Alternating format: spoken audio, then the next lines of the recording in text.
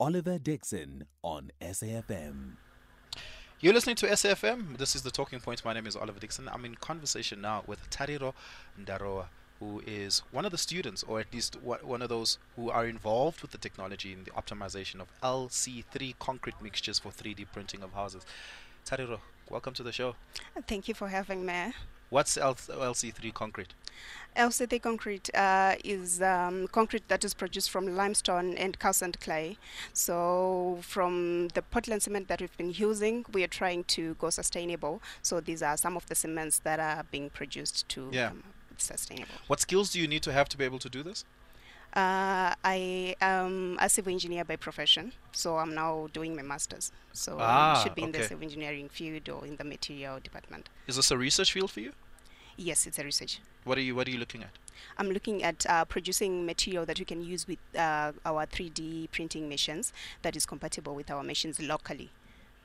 Do we have such material in abundance? Yeah, yes, we do. Clay is known to be worldwide abundant, apparently. So we are trying to work with this material that are available locally in abundance for sustainability. And is clay a suitable material for housing?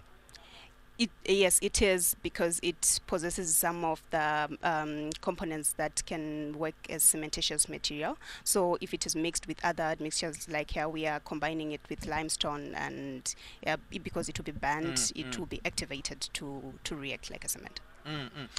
Civil engineers are not programmers, right? But it seems like here you have to also design the sort of program that's compatible with the technology. Yes, the technology now requires us to actually give an instruction to the robot in form of a code. Yeah, So and you have to write that code.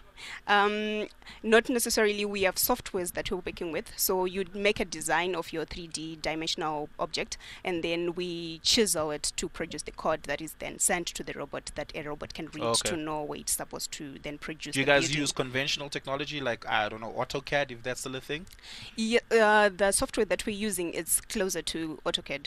So yeah, so it's easier for any civil engineer to then quickly learn the software. If you knew how to use other softwares, it's easier to get the Do, knowledge. do of you the have to science. be an engineer, and specifically a civil engineer, to be able to send out these sorts of instructions and build these sort of houses? For the design of the house itself, we still need to consider people in this field. But then working with the technology that we are working with, it then covers a number of people of skills that it can take. It can quite get anyone to get qualified for the skill. Yeah, yeah. Yeah. Are you excited about the future of 3D printing, 3D construction? I'm very much excited about it because this is a massive project. Yeah, and it's really promising to be the compelling solution.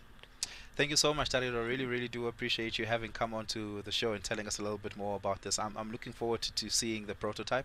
Hopefully, I'll be able to take a walk there a little bit later on and see this. And hopefully, you do discover and patent some new materials for us coming out of your master's research that we can take advantage of. Yeah, of course, of course.